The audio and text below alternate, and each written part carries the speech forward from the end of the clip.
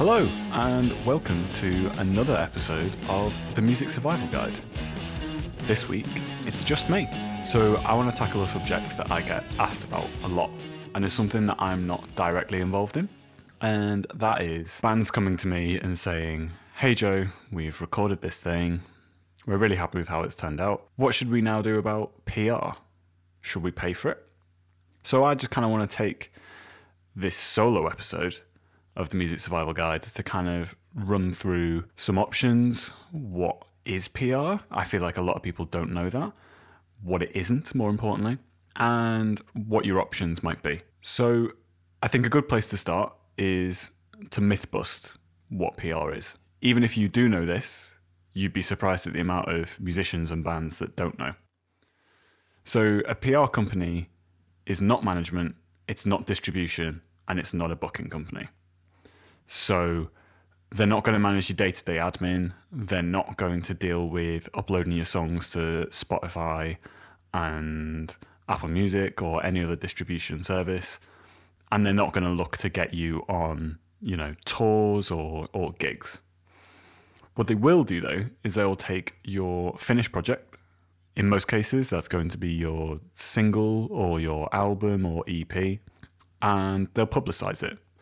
So they'll put it to people such as radio playlisters, Spotify playlisters, and get you potentially past some gatekeepers.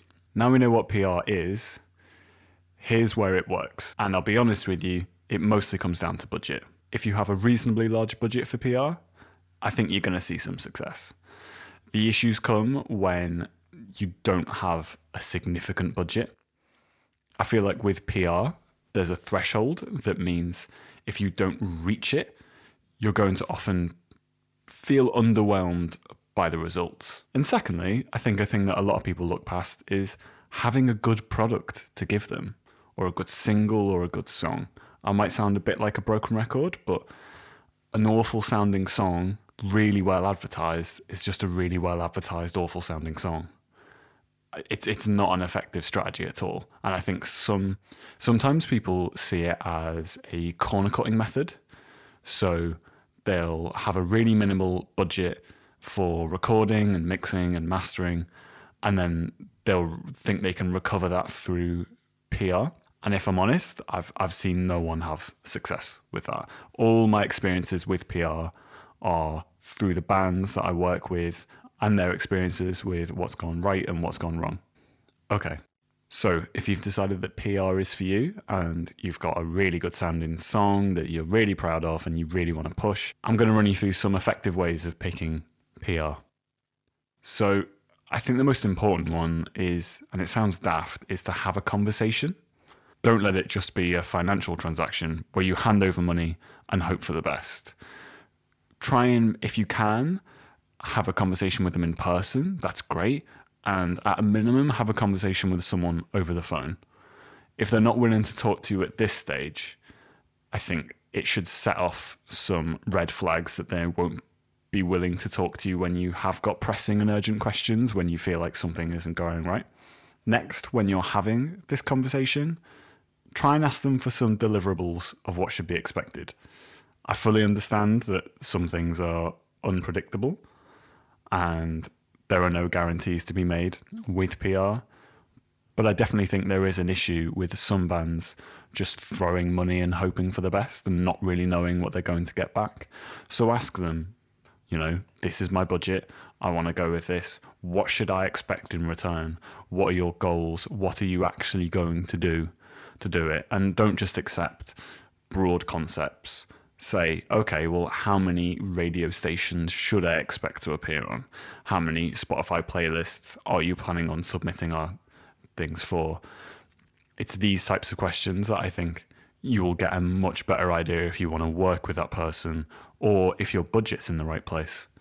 Finally, ask for personal references. So most PR places will have a site which should list past clients. Again, that's a bit of a red flag if they don't have those testimonials. Or go on their Facebook pages and look for reviews.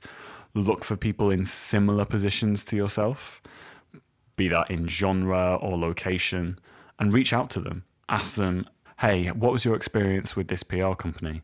Did you feel like you got a good return at the time, and over time has it helped? Or was it just a quick flurry of interest that died out really quickly? This is the best way of getting an impartial view that will also quickly highlight if there's any issues. Similar to a lot of the bands that I've spoken to who have found themselves in this predicament, PR tends not to be an option, especially if you're an unsigned artist and you haven't got the PR budget. I'd always recommend putting that budget into recording and mixing and mastering, creating the best product and trying to grow your fan base organically rather than cutting corners and just hoping for the best, because I've not seen it work. It's not a biased opinion. I've just come across pretty much every band who's done it.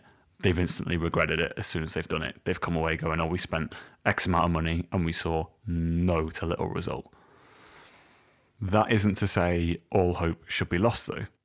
So what should you do if PR isn't an option? If you're below this threshold of where it's going to be useful, or you can't find a PR company that will do the things you need on your budget, try not to fret. There are loads of options you could look into that you can do yourself, but it simply takes work and time. I think that's another reason why people go for PR. I think they just assume that it will take a lot of time and effort, and PR will help cut down on that. But again, it depends on your budget, and there has to be a certain threshold of budget met before you're actually going to see any results. Anything below that budget, they're only really going to do things that you could do and wouldn't take much time to do. Furthermore, loads of these PR things are great skills to have. You can take them on and implement them completely for free and have those skills in marketing that you can use for your band for the foreseeable future. So just a few places to look. There is something in the UK called Submit Hub, which currently they have a free version and a paid version. Even then, a paid version will be considerably cheaper than PR. And that's where you get to submit for Spotify playlists, for radio playlisting. And I've had a few bands have great success with that. Check out YouTubers such as Damien Keys. He's another fantastic resource. I'm sure there's loads. You'd be really surprised if you have an issue, type it into YouTube and you'll come back with a lot of results on how to help you get there for pretty much no budget at all. And otherwise, ask someone you're working with. Ask a music professional. This is why I know so much about this, is I'm not a PR expert, but I have conversations regularly, if not on a weekly basis, with a lot of bands about release strategies. So I see what's done right, what's done wrong. If you've got an issue, I could point you in the direction of another band that I've worked with that have kind of had that issue a year ago and they've overcome it, or they've made mistakes, but they're happy to help other people not make them. So asking someone who works in the industry is a really, really good way of getting free advice. So yeah, if you do have a question, always feel free to ask your favorite mix engineer who hosts a podcast about helping musicians such as yourself, which, if you hadn't guessed, is me, by the way. So this is a brief episode, but I really hope it's helped to myth bust some of the things about paying for PR or PR companies themselves. If you've got any questions about this kind of thing, or as I mentioned before, you want the best possible package to promote or to take to a PR company and you want to work with me, drop me a message on joe@nevisaudio.com, or you can reach phil@vortissoundstudios.com. I hope you've had a great week and I look forward to hearing your music. Bye bye.